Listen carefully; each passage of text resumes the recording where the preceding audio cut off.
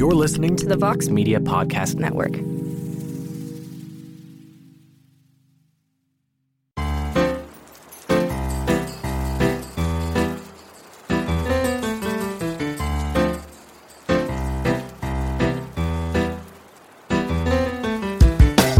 Hi, and welcome to I Think You're Interesting. I'm Todd VanDerWerff, the I, and I Think You're Interesting. There's a moment at the end of the second season of Netflix's wonderful sitcom, One Day at a Time, that I'm not going to spoil because it's only a few days after that season has come out, so maybe you haven't had a chance to watch it. Maybe you haven't watched any of it because you don't listen to and take every single recommendation I give you. But there is a moment when the series star, Justina Machado, who you may know from numerous other projects. I knew her best from 6 Feet Under before this, but this has cemented her in my mind forever and ever. When she delivers a monologue, again, I won't spoil what it's about, what's happening. It's a huge, emotional, dramatic piece of writing that she has to deliver, obviously all from memory because she's an actor, but also like just hit all of these beats, emotional beats, hit all of these tones, all of this stuff. And yeah, she did rehearsals and all of that. But I was there the night they taped that episode in front of the live studio audience. I was in the live studio audience, and she did it in one take. This probably 5, 6, 7 minute scene that's just her speaking, one take, hit every cue perfectly.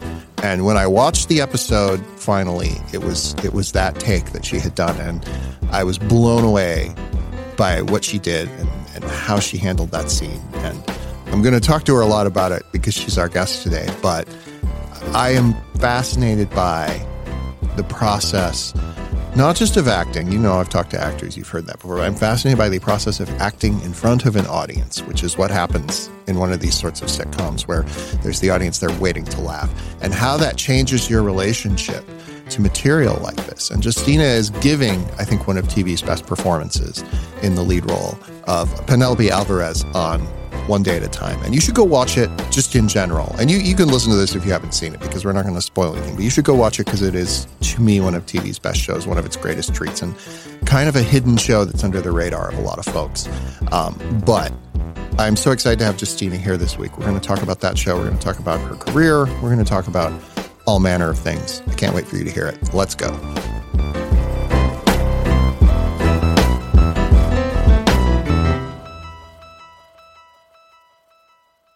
Justina, thank you for joining me. Oh, thank you for having me. So I just talked a lot in the intro about a moment in the finale, which I didn't spoil for anybody, but I was so impressed by. I told them I was at the taping. You did it in one take. And I was so impressed by like the level of preparation, not just in like memorizing the lines, but in knowing where the emotions were going to hit, all of that. And I realized that like, this is your job, is to know when to do this stuff. But like, what's your process when you're like, somebody hands you like, okay, here's 5 pages of dialogue, and you have to learn it and act it and just like know where everything has to go. Like, well, how do you approach a problem like that? I kind of do everything at once. I learn the lines at once. I figure out what I have to do at once. I mean, it evolves, you know, but I just get it in my body right away. So as soon as I get it, I just start playing with it, and I think about it a lot. It's not just me sitting down studying. I literally can't stop thinking about it. Like while I'm working, I'll be talking to you, and people could tell I am like in another place. Because I'm thinking about the lines and I'm running through them. And to me, the most important thing is knowing the words so that I can have the freedom to play with it and to figure things out. Mm-hmm. Now, with that finale, you know, we have like 4 days of rehearsal. So we were very strategic about the rehearsal process in that, you know, everyone, because it's a bunch of monologues, you know. Mm-hmm. So we just worked on it in 4 or 5 days like a play. Yeah. And that's how we did it. But you kind of have to do everything kind of at once, you know, and then compartmentalize it, you know, something like that. Yeah. Did you have a theater background? Yeah. That's how I started. Yeah. I mean, I'm from Chicago, born and raised. And great theater town. Oh, exactly. It is an incredible theater town. And that before I left to New York, I was 22 when I moved to New York, and I moved to New York because I wanted to be a Broadway star. Okay. I didn't think about television. Of course, everybody wants to be a movie star, you know. Mm-hmm. You know what I mean? But really, it was the Broadway star. And that's why I went to New York. And then life brought me here to Los Angeles. But I did play after play for probably 4 or 5 years before I got to LA. I'm going to put a pin in that because I'm going to come back to that. Okay. But you mentioned that you feel it in your body when you're doing a big speech like that. Do you tend to work from like the physical performance out, or do you like think about it a lot? You know, I know actors approach how obviously you've played this character for 2 seasons now, so you have a better sense of her. But like when you're starting on a character, like how do you start to build that person? More than anything, I never really think about physicality. I wish I did think more about that. I mean, I really admire the actors who do, you know, but that has never really been important to me unless it is an important, you know, factor of the character. I just want to come from an honest place. That's all. I just want whatever I'm saying to sound like it's real. And I just, it's just more about understanding what's happening and understanding who this character is and being in the scene with someone, you know, because you can have all the ideas in the world and then you come and you're with a scene partner and it's not what they're giving you. So you can't really lock yourself into what it is that you want it to be unless you're playing Abraham Lincoln. Yeah. Then I understand. But other than that, you can't really lock yourself in because you don't really know what's going to happen and you don't really know what you can discover. So more than anything, I just have to have a sense of who this person is. And from there, I could run free and have fun. Right. One of the things I love about the show is the cast is rock solid, top to bottom. And Penelope is different with her mom, is different with her kids, is different with her boss, is different with Schneider. I don't know how to classify him. He's the greatest. Isn't he the great? I mean, what he does is so difficult. Yeah. You know, to be funny and to kind of look clueless and not not be a buffoon. I mean, he's really great on the show. But you were talking about how acting is kind of a give and take with your co-stars. What have you learned about your character from the other people around you, from the other actors you work with? That it's, I mean, everyone seems to really love her. You know, the mother loves her, the kids, everyone knows she's hardworking. Everyone knows she's loyal. Everyone knows she's incredibly loving and compassionate. And she does that, you're right, with everybody in her life in a different way, but it's still the same thing. Right. So I think she's, they all kind of feel the same way about her. Well, I said I was going to put a pin in the theater thing because I know that these sitcoms filmed in front of live audiences kind of went away for a while. And now they're having a comeback, and One Day at a Time is my favorite of sort of this current wave of them. And I do do you get a lot of energy from that audience? Because some actors are kind of thrown by it. Yeah. Like even really great actors can be thrown by that. But do you get a lot of energy from having those people there?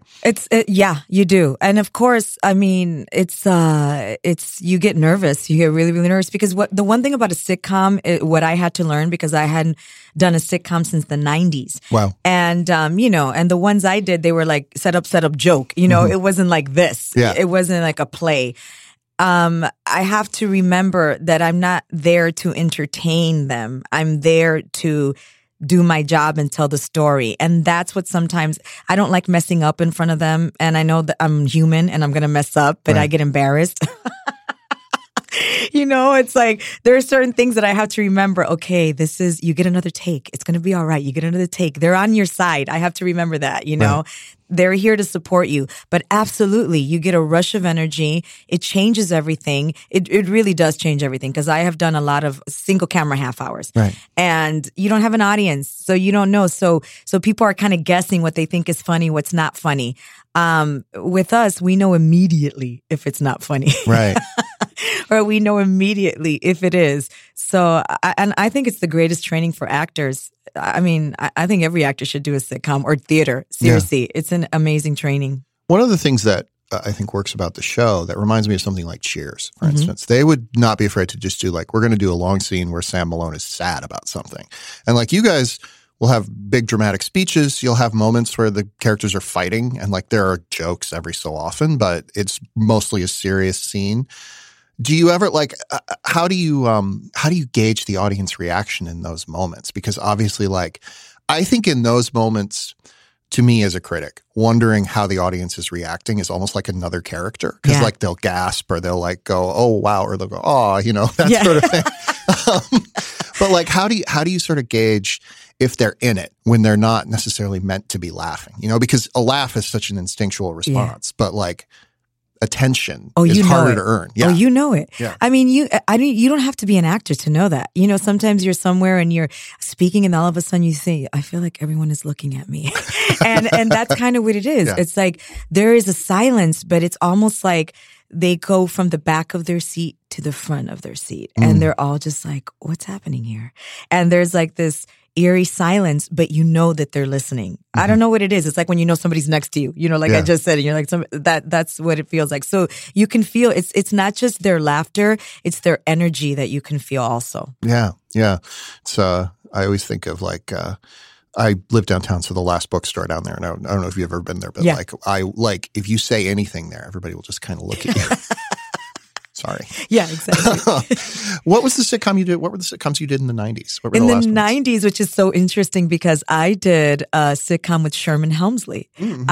It was called Good Behavior. He was lovely. And he was looking for like a flow, to his, I was so young. I was like 23, 24. I had the best time with him.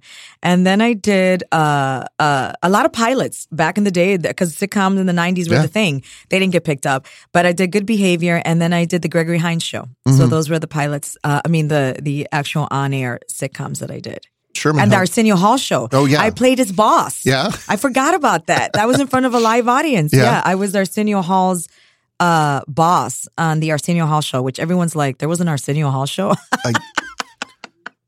I'm like, yeah, there was in the 90s. That lasted like 4 It episodes. did. Vivica Fox played his wife. Yeah. And I played his boss. Yep.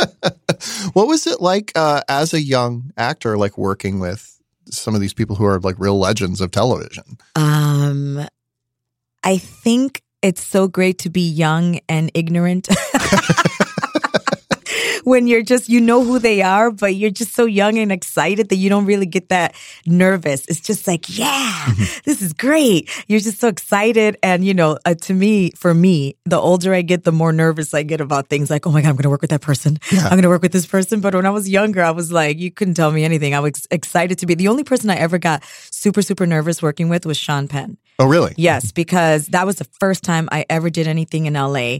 It was my first job. It was a scene with him and Robin Wright, and I saw him coming towards me, and I was like, I did what? I was like, this is Sean Penn. I don't know what to say.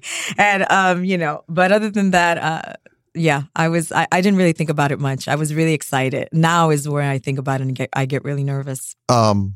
So you got nervous when you found out you were going to be working with Rita Moreno? Is that what you're saying? Yeah, I got nervous. I really did. And also I got nervous when I walked in to audition for Norman Lear. Oh, yeah. Mm-hmm. All I wanted out of that audition was for him to think I was good. That's all I wanted. Of course, I was on another show.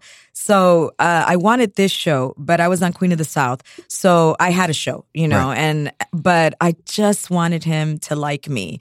And then when it went further, I was like, oh my God, this is amazing. Yeah. Yeah. That's one of the things that the show is interesting in the show is that so many people have tried to do a Norman Lear show since sort of the height of his dominance in the 70s. And most of them have failed. Like there have been a few that have kind of been able to do it, but this is the first one to really capture it for me. And of course, he's right there. Like, what does he bring? Like, what do you learn from him? Even if it's something intangible that makes this show work, Well, first of all, we know he revolutionized television. I mean, we know that, my showrunners, Mike Royce and Gloria Calderon-Kellett, are geniuses, and the writers are freaking amazing. Right. That's my Chicago thing, freaking.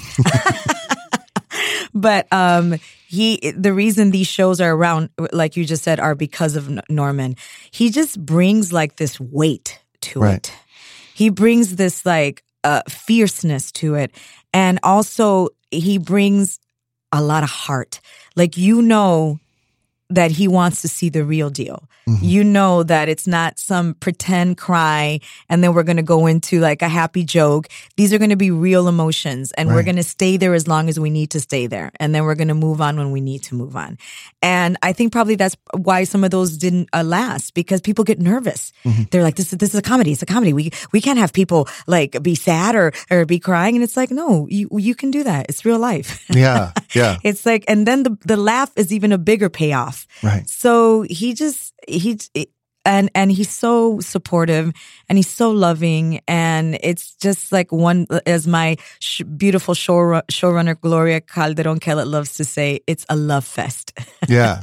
She loves that word. Well, he also buys you space, I'm sure. Oh, so yeah. like, you don't have the studio or the network being like, well, we got to have 6 more jokes in here. Like you can do things like tell a story about. There's an episode this season. This is a very mild spoiler. It starts out about one thing, and then it turns into a show. It turns into an episode about gender roles, and then it turns into an episode about gun control. Like there's all this stuff, and it fits, but also like it's topical without being too heavy, you know? And that material could be so difficult to pull off. Is he giving you any advice in that realm, or maybe even Mike and Gloria, who obviously have some great. Yeah. I mean, Norman, he will give advice if he thinks you need advice. He's not intrusive at all. Right. He's not that kind of man. And I think Gloria and Mike, when things just work, like I get it. Yeah. That's all. I get it. They don't have to talk to me about it too much. I get it. And so does everybody else that they cast, which is why they cast these people. We get it. It's life. There are different boxes and sections in life. So it's refreshing to be able to do that and not to be able to play, be in one box and play that one kind of thing and always be this person. So it's not anything we really discuss. It's just something we do. Yeah. There are a lot of shows where Penelope would be the Latina character. Yeah, for real. For lack of a better way to put it. But here, obviously she's Cuban American, but also she's, dealing with PTSD. She was a veteran, she's dealing with veteran affairs. Like there are all of these, there's a lot of intersections in this character, a lot of different elements to play. And like, I'm wondering, how often do you get offered that sort of character, I guess is the question. Yeah, exactly. Or how often does it even come across as something you could audition for, Never. Yeah. Ever. Mm-hmm. Especially being a woman of color. And this is what, so many of us are, really being vocal about, nowadays, which is awesome. I really love that. I love, that it's coming to the forefront. So many things are coming to the forefront. But not only as a woman of color, but just as a woman. Right. It is difficult to get a part like that. Yeah. It is incredibly difficult. I mean, I can't think of anything as of late, I'm sure there are, but it's difficult. It's difficult to come across that kind of role. Those roles always go to men. Right. Always. Yeah. Mm-hmm. Yeah. So when you see something like this, how hard do you go after it? Like, how hard did you go after this part? I couldn't go too hard for it because I was on another show. And so I needed to figure out what was going on there. And there was a point where I didn't think it was going to happen. Right. And then by the grace of God and my manager, Danielle Dell, and Dana Walden at Fox, and all of those wonderful people, they allowed me to leave Queen of the South to have this opportunity, which does not happen. Well, yeah. What was that conversation like? What was that conversation where you're like, well, funny thing. Well, I had some things on my side for Queen of the South, which was on my side. But I don't know what that conversation was like. I wasn't a part of it. I was just hoping everything went well. That was between my reps and everybody else. But so I didn't go for it too hard. But when I found out that I was going to be released, still wasn't sure that I had one day at a time. Oh, wow. Yeah. But I had to get out of that in order to even be considered, it's a whole like contractual thing. Yeah. And then I just did what I did the first couple times I went in there. And I was like, I really didn't think anybody could do it better than me. And I really don't say that often. But I was like, I don't think anyone can do this the way I can do it. And that was the only thing I just believed in that. I've heard a lot from actors that when they see a character that they really respond to or they really want to play, they just are like, I know who that person is. Yeah. I know how to. Was it that way with Penelope? Totally. What did you see in her that made you say that? The levels, you know, what you're talking about, like the crying and then the laughing and then the this and then the passion and then going from one subject to another. It's so Latino. It is such a family. It is exactly what I grew up with. None of that is foreign to me. So when someone goes, hey, how do you feel about this or that? Or how'd you prepare for the role? I'm like, life. I'm a Puerto Rican girl from Chicago. My parents are, they were born in Puerto Rico. They moved to the States in the 50s with my grandmother and all their family. And I know this life. My mother was single for a long time with my brother and I, and we lived with my grandmother. I know this life. Yeah. So, the only thing I don't have is kids and an ex-husband. Right. Other than that, but I know it. You say that you know the life. What do you think that? Obviously, the show's going to be heightened for fiction, stuff is going to happen that wouldn't happen in real life. But what do you think it gets right? Like, what do you think it gets right about living in that situation where you have like 3 generations under the same roof? Oh, everything. The different ways we think about things. Like if you look at the episode last year we did about sexism and mansplaining, what was so interesting about that episode is when we first got the script, because it's, scripts change with sitcoms. They're constantly changing. We don't lock it in until the day, a couple days before we're supposed to shoot. That's when we lock it in. Right. And in the beginning, Penelope was the first draft we got of it. Penelope was very, militant, and everybody was militant. And I remember I walked in and I said, I don't think that Penelope would be militant. I think that my daughter would definitely be militant. I would be somewhere in the middle. And my mother, and Rita was in the same meeting with me. Rita agreed. My mother would be more like, oh, come on, what's the big deal? You're lucky he did that to you, And so they were like, yeah, you're right. That's the beauty about Gloria and Mike. They were like, you're absolutely right. That we love that. We love it. And so then they came back with this beautiful script, and it was exactly what it is in real life. You got 3 different generations. You're going to have 3 different ways of thinking about things. My brother lives with me, and he's a millennial. And believe me, we think differently about a lot of things. Yeah. And we are the closest can be, Yeah. but we think differently about a lot of, and that's life. And I didn't want this, pretend like, is that what you were talking about? It's like that's what they get right. They get 3 different perspectives on the same issue, right. And they get that right. What do you fight about with your brother? Mostly politics, Yeah. you know what I mean? But also, God bless them, because I really believe that the millennials are putting us into a different place. I really do. I mean, they are the future, and I love how they don't see anything in between. It's black and white. Yeah. But those are people that change the world. Yeah. So I'm I have a lot more life than he does. So I'm like, well, maybe. And he's like, no. Oh, sorry. Look, I got too excited. I got my microphone everywhere. He's like, no. It's like this. It's like that. And he's just very militant. He's very Elena. Yeah. Very Elena, my brother. And by the way, that's his favorite character. Yeah. So they get her absolutely right. Mm-hmm. You said you don't have kids. No. But what have you what have you taken away from having TV kids? Like what has that relationship been like? I'm always interested in that, having fake kids basically. Because they are kind of your real kids. No, they really are. Yeah. It depends on the kid. I mean, I've worked with some kids where I'm like, I can't wait to get away from them. I mean, let's be real. That's like, I'm not even trying to lie.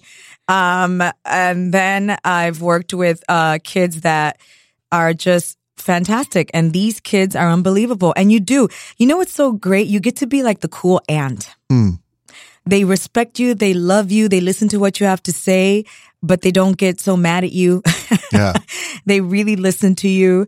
And, I happen to work with 2 young, amazing young actors who have incredible parents. I mean, and they're only children. They're both only childs. Yeah. And they're just fantastic, and they're so smart, and they're so compassionate and loving and sweet.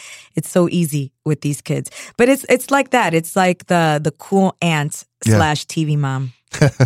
I talked with Mike and Gloria about Isabella and Marcel, who play your kids on the show, and they said the only children thing, and that they were kind of becoming siblings to each other, and they thought that was really cute. Yeah.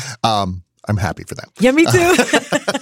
They do love each other very much. Yeah. Has the show caused you to think about issues in any different ways? Have you had like, not even like changing your mind, but just being like, oh, I see that perspective now and maybe I didn't before? No, because the show, I agree with everything they talk. I just agree. I agree with everything. And I'm just so happy that these issues are being put out there and the way I think real people think about them instead of making them, polishing them up because we don't think the public can handle it. I think there's a lot of that in which, people don't want to think. People just want to, the procedurals, you know what I mean? People just want to get away from their real life. No, I think people would like to see on that screen what they're going through too. Mm-hmm. And I think that's a whole lot better than trying to escape your life. Yeah. Yeah. It's an interesting road this show has been on because when it was announced, there was skepticism, as there always is with a TV remake. And it was also a Latin TV remake. Yes. And then between when you made season 1 and it premiered, there was an election. You may have heard about it. Yeah. I may have been depressed for a whole year about it. And suddenly, like, the show was more political than it might have been. Exactly. Entirely accidentally through other events. And this season is the first season produced in that world. You don't talk about Donald Trump, no. But you make references where people can be like, oh, I know what that's about. Yeah. But it is really a show about what it is like to be Latino in this world, especially that premiere. I think it's the premiere, and I think you shot it second, which is about prejudice and racism and things like that. And it's just a fascinating conversation to be having. And I'm wondering, like, as you're talking about these issues with the writers, with the other actors, like, what has it been cathartic to have that space to go to and talk about this in an artistic way? More than cathartic, it's been exciting to be able to put this out to the public. Mm-hmm. These are things we've always lived with, things that we've always talked about. And you said it so brilliantly, what you just said about the last season. It became more political accidentally, because so many people ask us that question like, wow, did you guys know that you were going to? No, we didn't. These are issues we've always dealt with. Always. It's just that now because of the administration that we're living under, it's being, like so many other things, being brought out into the open. Mm-hmm. But these have always been important issues to us. Immigration, citizenship, the whole thing about seeing psychiatrists. Latinos, are you kidding me? That's like you don't go see somebody unless you're crazy. And if you're crazy, maybe you need a rest. Yeah. They do not ever want to talk to anybody because to them it's like, what is that person going to do for me? How embarrassing that person is going to know my business. Yeah. It's all about that. So I'm so grateful that it's being seen by all these kids that are, or people, not even kids, young people, older people that are being affected by this, that have been affected by this and know that they're not by themselves. Yeah. I was thinking, like, the first season has an episode about a guest character's parents are deported. Yeah. And, like, that was written during the Obama administration. Totally. It was made during there were deportations during the Obama administration. Mm-hmm.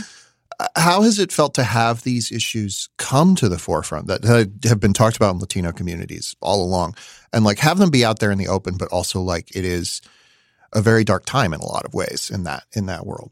It's a very dark time, but it's got to get dark before it gets bright again. It just has to. I mean, I can only hope that out of all this chaos and darkness and ugliness, that there's just gonna be a beautiful garden. Yeah. That comes out of it, right? Because now we're being forced to deal with all of these things that we didn't, even Latinos didn't deal with them, So it's not even like, oh, you people, you were ignoring us. It's like even we kind of, some of us, not all of us, kind of got real comfortable. Yeah.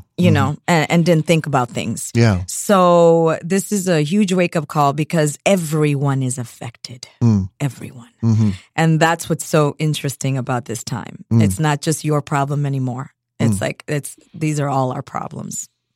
We're talking about the Latino situation in America, but like this is specifically a show about Cuban Americans. Yes, like there's like Cuba is a very important, like the mainstream media, which tends to be written by white people like myself, like kind of lumps people together. Yeah. But like you yourself are not Cuban. Like, what have you learned about that experience talking with Gloria, who a lot of this is drawn from her life? Yeah. Well, one thing that I think is really important is that everybody know that not all Latinos have the same immigration story. Do you know what I mean?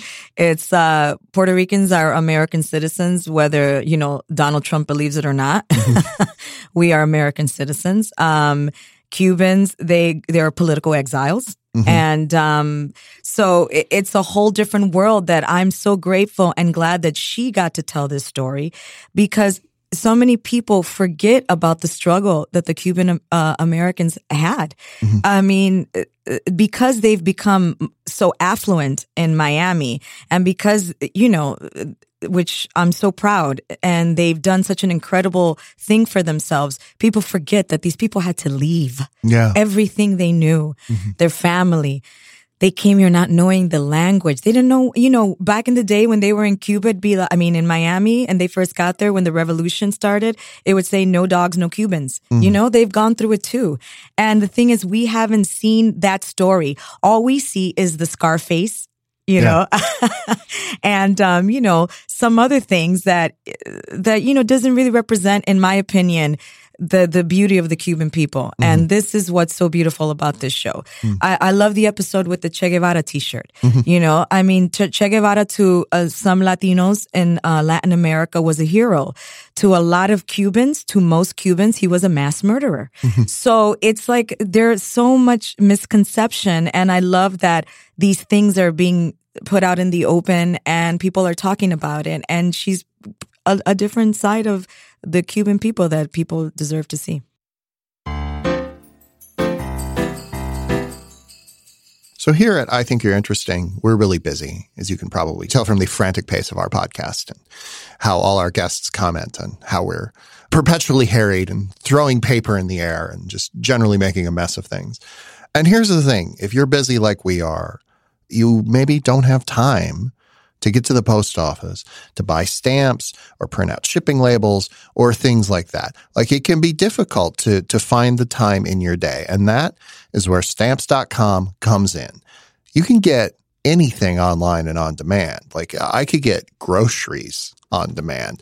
But did you know you can get postage on demand? And that's from Stamps.com. And you can print real U.S. postage for any letter or any package right from your home or office 24 hours a day, 7 days a week, whenever it's convenient for you.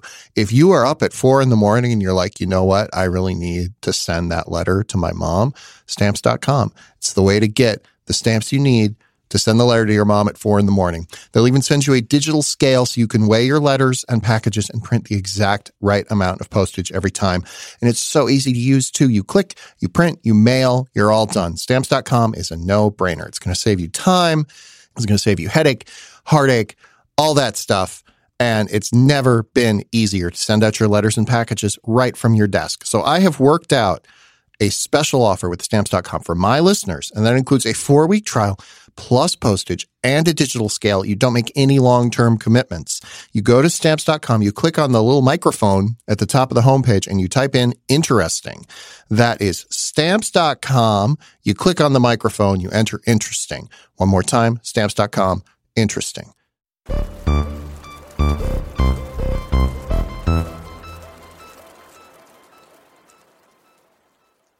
We briefly touched on Rita Moreno, your co-star. She is a legend, of course, both for acting and singing and dancing, but also for her work to essentially demand respect for roles of women of color. Like she, in the 70s, and it was sort of banging that drum, not by herself, but she was a very lonely voice at that time. What have you learned from working with her? What have you, because you talked earlier about working with legends and all of that. What have you learned from working with her that maybe you will take into your next jobs? I think what I should take, and I have to learn how to take, is I got it pretty good. I'm pretty lucky. And she is such an inspiration because more than anything, you know, I can talk about what a legend she is, what an icon is, how her stories, there's always some sort of moral to her stories. It's pretty amazing. And she's got the greatest Hollywood stories. But like, I was thinking about this the other day. I think the thing that at this point in our relationship, which is so what I admire the most, is here's a woman who has been celebrated like nobody has been, you know, like few in our industry, and well deserved. And still she didn't even get a third of the opportunities that all of those women got back then. Yeah. So the fact that she's here, she's still here, and she's thriving, and she's relevant, I love it because it's just a smack to the face to all the haters back then, you know, that didn't give her due, and she outlived all that. And I know it was a different time. And I understand that. But, you know, when it was a different time. It's just, it's still disgusting. Yeah.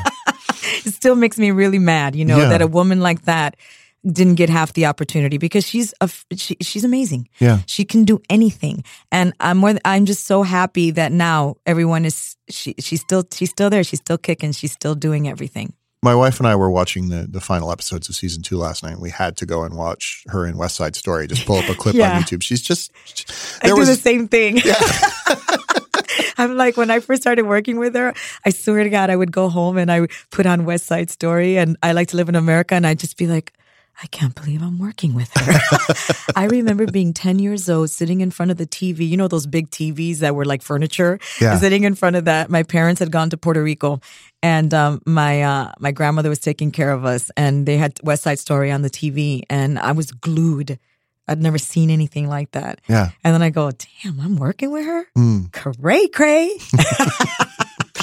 Well, I had mentioned earlier that in a lot of shows, you would be playing the Latina character. You said that you have done that before. Like early in your career when you were just starting to break in, like what were roles you either didn't want to take or felt like, you know, what were the parts that were written for you where you were like, okay, this person has no idea what my life experience is like? Well, I've always said no to things, and I mean, not like no to offers. I've said that, but I mean, when I first started, if it was an audition that I thought was ridiculous, I was like, I'm not going in on that. I mean, you know why? Because I grew up with no money. So I was like, all right. I mean, you know, now there's a different story. Now I'd be like, oh God, you know, but before I'd be like, whatever.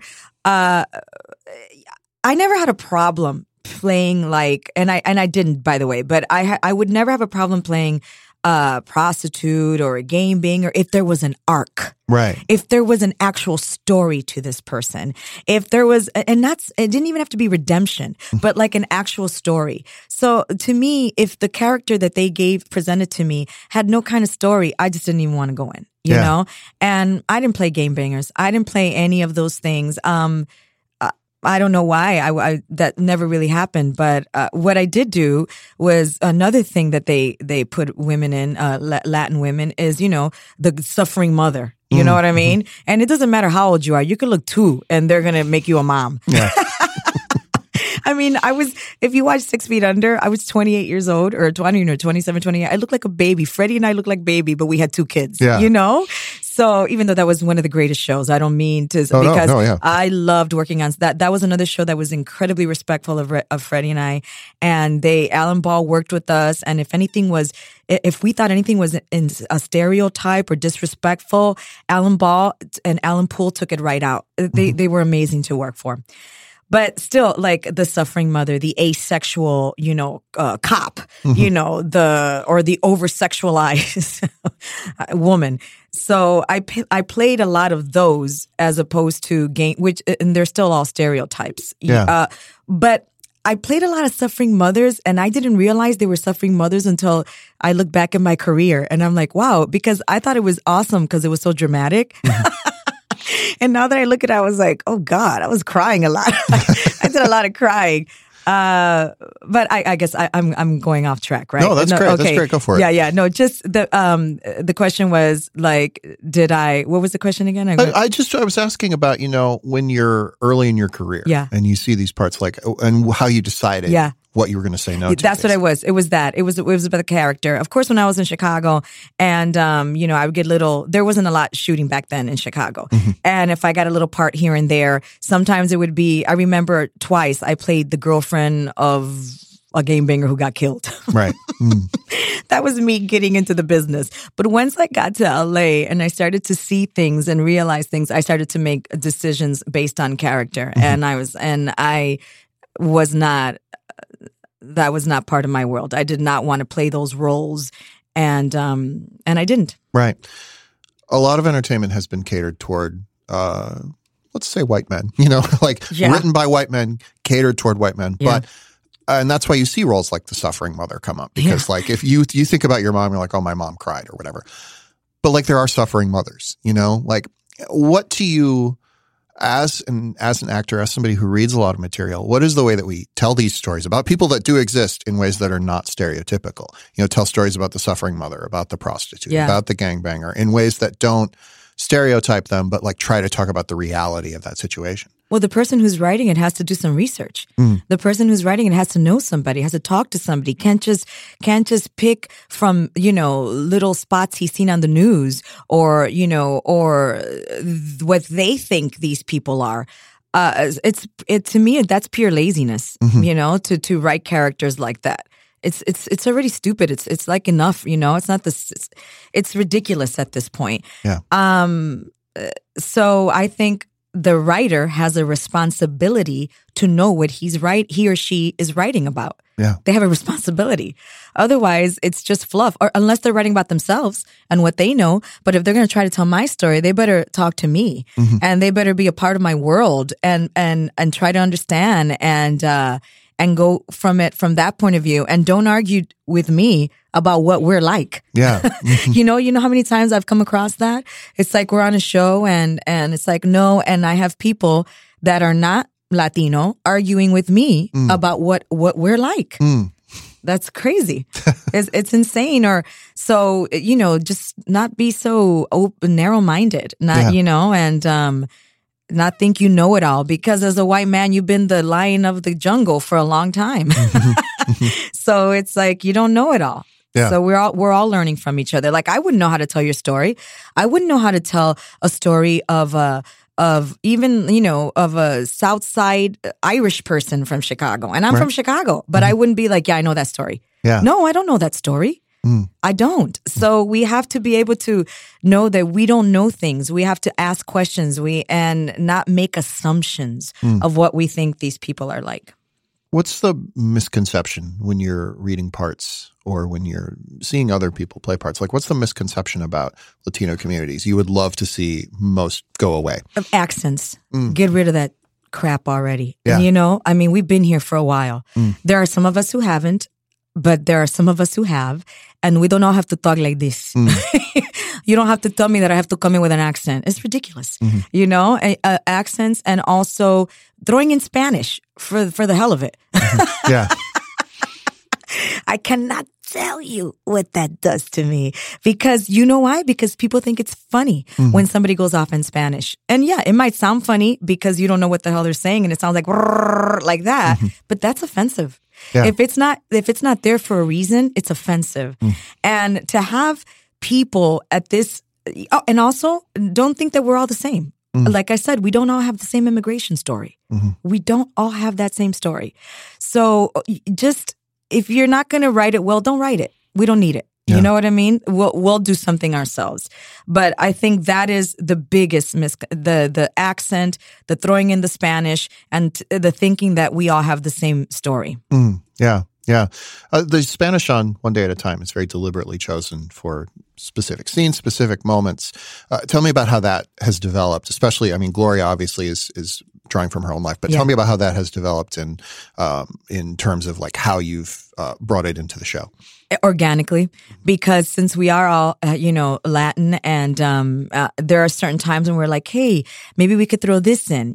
Sometimes they write it in, but most of the time, the little Spanish here and there, Rita and I just kind of throw it in, it's just organic. And that's what is great about it, is that does happen. I mean, we do switch from English to Spanish a lot. We really do, but it's organic. Right. You know, it's not so deliberate as the way they try to make it.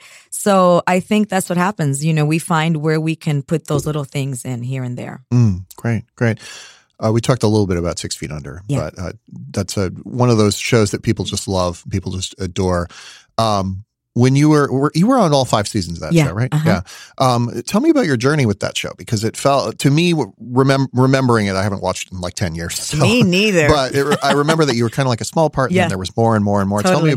Tell me about like finding that character and slowly becoming like a more integral part of that show. Well, at first when I went on, it was just to play Freddie's wife. The first season. And, you know, Freddie and I know each other from Chicago. We've been friends for a long time, but they didn't know that when we walked in for the audition. So it was so funny. But I was just going to be recurring, like 2 or 3 episodes. Not even recurring, a guest star. And then I did an episode, and then they asked me to do another one. And it just kind of grew. I didn't have anything to do with it. It was all them writing it and then me performing it. You know, I guess they liked what I did, and they liked our chemistry together, and they continued to make it a bigger part of the show. I never expected that. I've always been very grateful for that. Yeah. Because even though I had done a lot, I mean, that started in 2000 and I got here in 95, and I had been a working actress for all those 5 years. 6 Feet Under changed my life. Yeah. I mean, to this day, it's still 6 Feet Under. It changed my life. And so, it was a blessing in disguise. And I talked about this with Freddie the other day, because I was saying, wow, you know, Freddie knew what a big deal the show was. I didn't know. I really didn't know. Because, you know, there was no social media back then. Yeah. There was no I was like, damn, Freddie, if we were on now, we would be on fire, you know? Yeah. So, I knew that people liked it, and I knew that it was popular, but it wasn't until it went off the air that I knew what a real phenomena this show was, and it was TV history. Yeah. What did you key into in that character that made you pull it out in a way that they wanted to keep writing to that character? My life. What I grew up with, and that's what I mean. That's when it works. You know, it's like they were so lovely, they were so amazing that they saw who we were, and they just kept writing on those on our personality. Right. And that's what I drew from. They were a young couple. And also Freddie being from Chicago and us having the same background and growing up in the same neighborhood, it was real easy to have that connection. So just from my life, you know, 2 people together, struggling, surviving, and trying to make something of themselves. When you came out of that show, like you said, it made your career. But what were you? Did you feel the pressure to find like another steady gig, or were you like, I'm gonna kind of play the field. I'm gonna figure out what I want next? Well, you know, when I came off of that, I was offered some really great shows that I had turned down, and because I think I overthought things. Let's put it that way. Okay. I overthought things. I really did. So I really, honestly, I've been on some great stuff since then, but this to me is kind of the best thing that's come around since 6 Feet Under. Yeah. So it took a while, let's put it that way, because we ended in 2005. Yeah. And so it took over 10 years to really find something and not just be the guest star, the recurring character, you know, the occasional movie here and there, and to find where I belonged. Yeah. I knew I belonged on 6 Feet Under, and now I know I belong on this. Yeah. Yeah. What are you did a lot of guest spots. Oh, forget about it. What are some of your favorite sets that you worked on in that time? Private Practice. Yeah. Love it. I did the last season of it. Loved everyone on Private Practice. Yeah. ER, they're fantastic. I loved every single person on that. I did their final season too. I was like the final season queen for a little while. So you kill medical dramas is what you're saying. Like that's your thing. No, it was already being killed. Oh, okay. I just got it. They brought me in at the end. Private Practice, ER, Ugly Betty was lovely. I mean, everybody over there was fantastic. I'm trying to think. Oh, and of course, Jane the Virgin. Yeah. My God, Jane the Virgin is just a blast to be on. But that's now, of course. But I think probably my favorite was ER. They were just great. You know, Scott Grimes, all those people. Yeah. And the funny thing about ER is they forgot that I was on it. It had been so long. I did the live episode in 95 or 96. Wow. I did the live episode. And then when I came on to play Scott Grimes' love interest for the last season, they totally forgot that I had been on the show. I was like, I'm not going to say anything. This is a good gig. There's probably two people who look like you. Exactly. In the ER universe. So and I've been lucky. I mean, I've never had a bad experience. I swear, I really haven't. I mean, everybody hears stories, and of course, people can be temperamental, but they're human beings. I've never really had a bad experience. I've been really lucky. And I also, I get out of the way. Mm-hmm. Like if you're a guest star, my advice is do your job and get out of the way. Yeah. You know what I mean? It's like, there's a lot going on. Just, if you connect with people, fantastic. That's amazing. But don't force that connection because you're just there for a second and, you're just there to move the story. And I always knew that. Well, you made a mistake because you mentioned the ER live episode, which was one of my favorite random TV things that happened. So I have to ask, were you there for both tapings of that? Yeah, the West Coast and the East Coast. We rehearsed it for a week, and Tommy Schlamme directed it. Oh wow, what a name! That was historic. That was like a historic broadcast. What was that night like? Oh, it was crazy because it was everybody was really tense. I remember there was a moment where something happened and we had rehearsal and something happened in rehearsal and somebody was in my way. And I wasn't in at the right time. And Tommy Schlamme was like, you cannot do that tonight. I was like, okay, all right, I got it. Yeah. I was like, somebody was in my way. Yeah. I'm like, what do you want me to do? So it was high pressure like that. And it was George Clooney's idea actually to do that. And I remember Steven Spielberg was there and all of these people. And it was it was not heard of back then, but I will say this, they were very smart on how they did that because they made it like it was a documentary. Right. Mm-hmm. So if there was a mess up, you could blame it on it being a documentary. So they were really smart about how they did that episode. But it went flawlessly because we rehearsed it for I think it was, we had to be available for 2 weeks. Mm-hmm. We rehearsed it for 2 weeks and then we did it, the day for the East Coast and the West Coast, right? That's what we did. Yeah. That was a long time ago. Live TV is a lot of choreography. Yes, we had a lot of choreography. We did. That's what we did, yeah. You don't do a lot of physical slapstick comedy in One Day at a Time. You do some of it.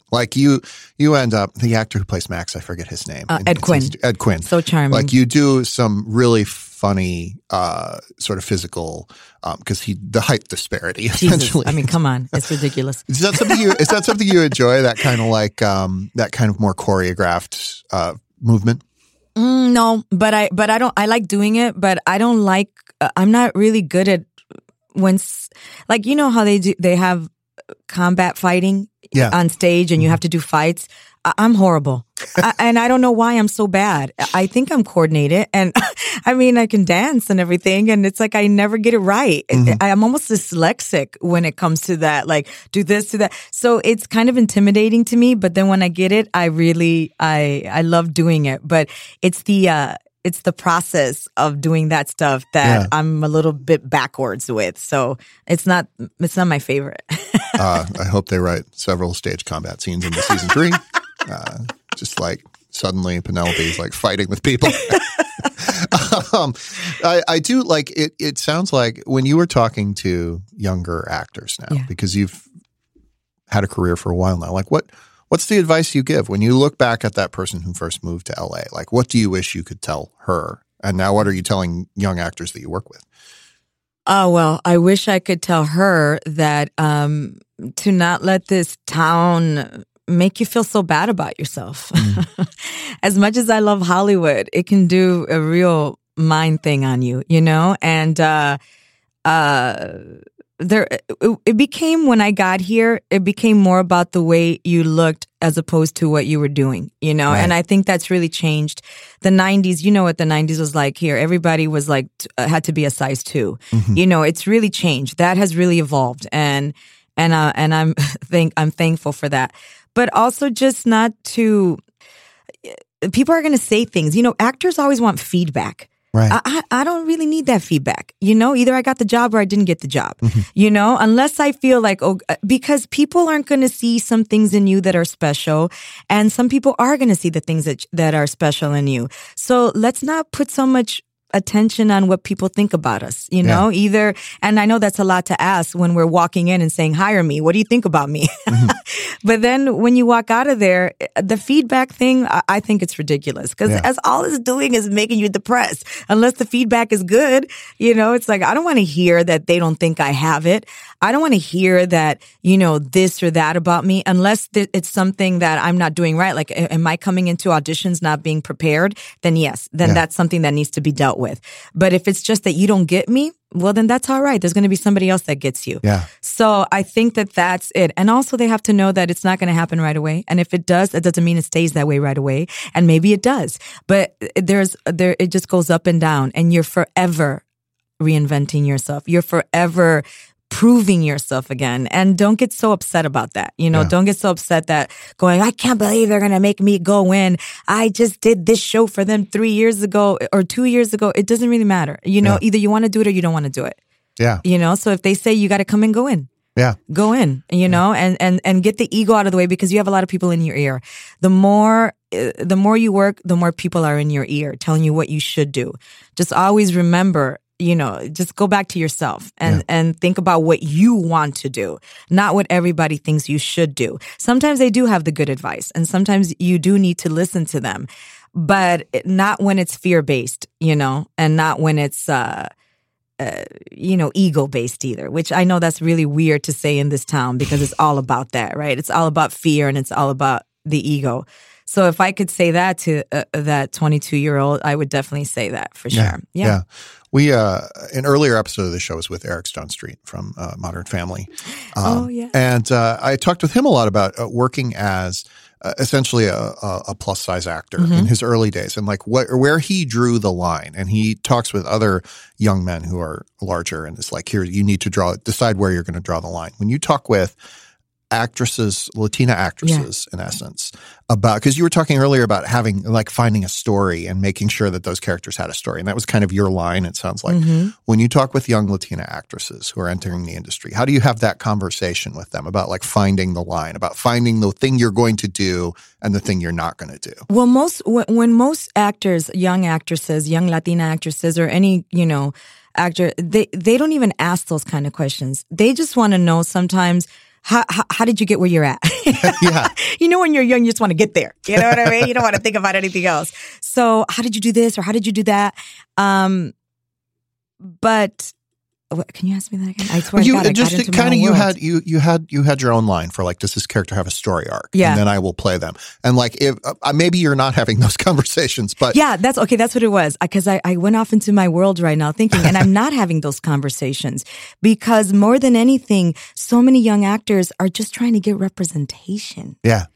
And that is really what they come from. They come to speak to me about that. Like, how do I get in the room? Yeah. So we don't even have that conversation yet because it's so difficult for young actors and especially actors of color to get representation. Yeah. Because there's so much going on and agents and casting directors almost already want you to have something. Yeah. It's different. When I first got here, I sent out 8x10s.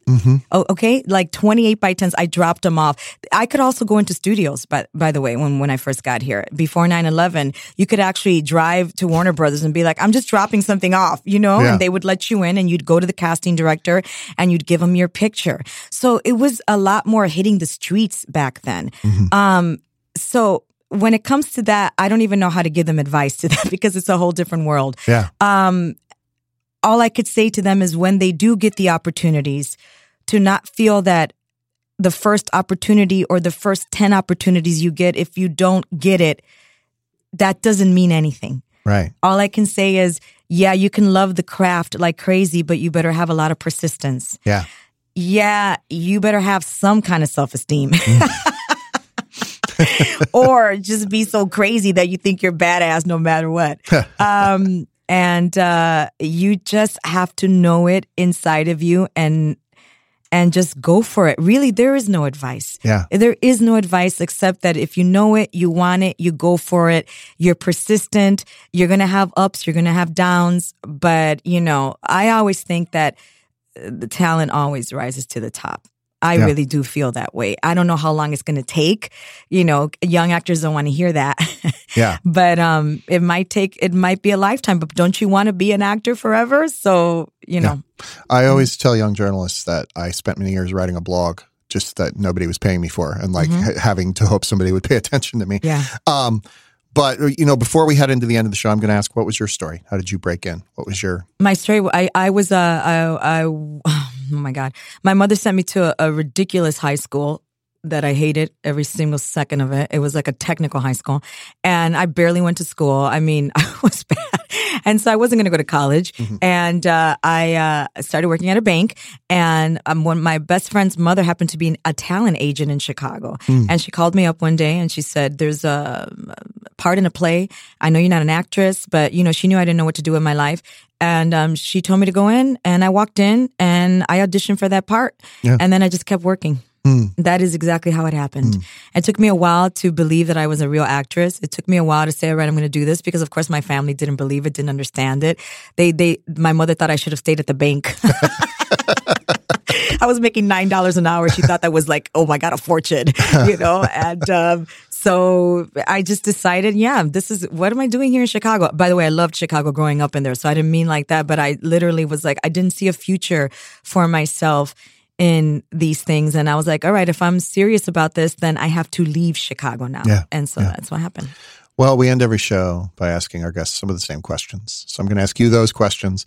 Every time I meet an actor who has a lot of stage experience, I ask, what is your onstage disaster? What was the worst night you had on stage? I was doing A Free Man of Color at the Lincoln Center. George Wolfe directed, and we had a scene with Jeffrey Wright, and I had a scene, and this was during tech. And he had on some, we were in full costume, and he had some sort of spikes on his boot. It was a period piece, and I had on a corset, and I had to wrap my legs around him, and I fell down, and his spike on his shoe cut I had 20 stitches on my thigh. It went right through me. Like you could see the white bone. Yeah. And so the ambulance came and picked me up and took me to this hospital, and it was hilarious because I still had the wig on and I had the little corset, and I was like walking in. And of course, welcome to New York City. Nobody even looked at me twice. So that was I got injured pretty bad on that set. What is the best meal you've had, whether for the food or the company? Interpret that how you like. Oh my God. I would say I just got back from Italy, and I wish I remember the name of this restaurant, because we went every single day in Rome. It was right by the Colosseum.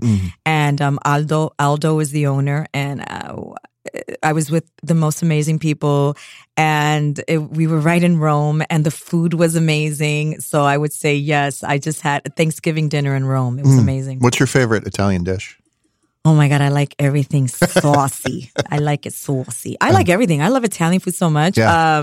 But I like a red sauce. Yeah. I like a pink sauce. I like it all. Yeah. And finally, who's the actor you've learned the most from, dead or alive, that you've never met? I've learned the most from. Wow. I feel like I've learned and taken from every actor. I really do feel that way. I don't feel like one has ever stood out and been like, I feel like I'm like, oh my God, I love what this person does. I love what that person does. So I will tell you somebody who I adore at this moment is an actress named Helen McCrory, who's on Peaky Blinders and that woman is so brilliant. Yes. So I will say that I learn from her. Yeah. Like every day I go, I cannot believe this lady. Like I want to be like her. Yeah. Yeah. Yeah. That woman is fierce. Yeah. What is it about a performer that speaks to you? Oh my God. The honesty, the when they're raw, the vulnerability levels, and when just to be a real person, whatever that person is, just whatever that person is, a real person that I believe you. Yeah. I so believe you. I just want to believe you. I don't care what you're playing. If I believe you, then I'm like, wow, like Peaky Blinders is one of my new favorite shows. Yeah. Oh my God. I love everybody on that show. I believe every single one of them, and I rewatch it and I rewatch it and I look at performances. And if I'm rewatching and looking at your performance in awe, yeah, I love it. That's how I feel. Well, Peaky Blinders is on Netflix, where One Day at a Time That's right. is also on Netflix. That's right. Both seasons, you should watch them. I love the show. Justina, thank you for coming Thank you so much. I Think You're Interesting is taped before a live studio audience of our recording engineer, Che. And these are the closing credits for this week's episode. I am the executive producer and host of I Think You're Interesting, Todd VanDerWerff. Vox Podcasting is headed up by Marty Moe and Jackie Goldstein.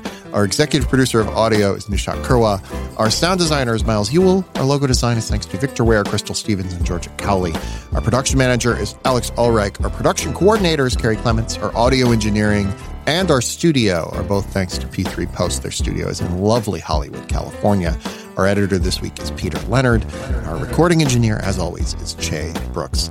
Please rate, review, and subscribe to the show on Apple Podcasts or Stitcher or Spotify or wherever you find your finest podcasts. It helps us get the word out. It helps people tune into the show. A lot of people have been listening to the early episodes on Apple Podcasts, which makes me hope that people are getting caught up on the back catalog. If you haven't listened to the back catalog of this show, let me recommend to you the Anne Crabtree episode. I think it's episode 10 or 11. She's the costume designer on The Handmaid's Tale. Great episode. I think you're going to love it. She's a fascinating person. If you have something you want to tell me that you don't want to leave in a review, you can write to me at todd@vox.com, or you can write to the show at ityi.podcast, ityi.podcast@vox.com, and you can tweet at me at tvoti. That is Tvoti. We will be back next week. We're going to be talking to the novelist Lev Grossman, who wrote the books that are the basis of the show The Magicians. Some of my favorite books, one of my favorite shows. I think it's going to be a lot of fun. Actually, I know it's going to be a lot of fun. I've already recorded it. You're going to like it. But until then, please remember, this is it, the life you get, so go and have a ball.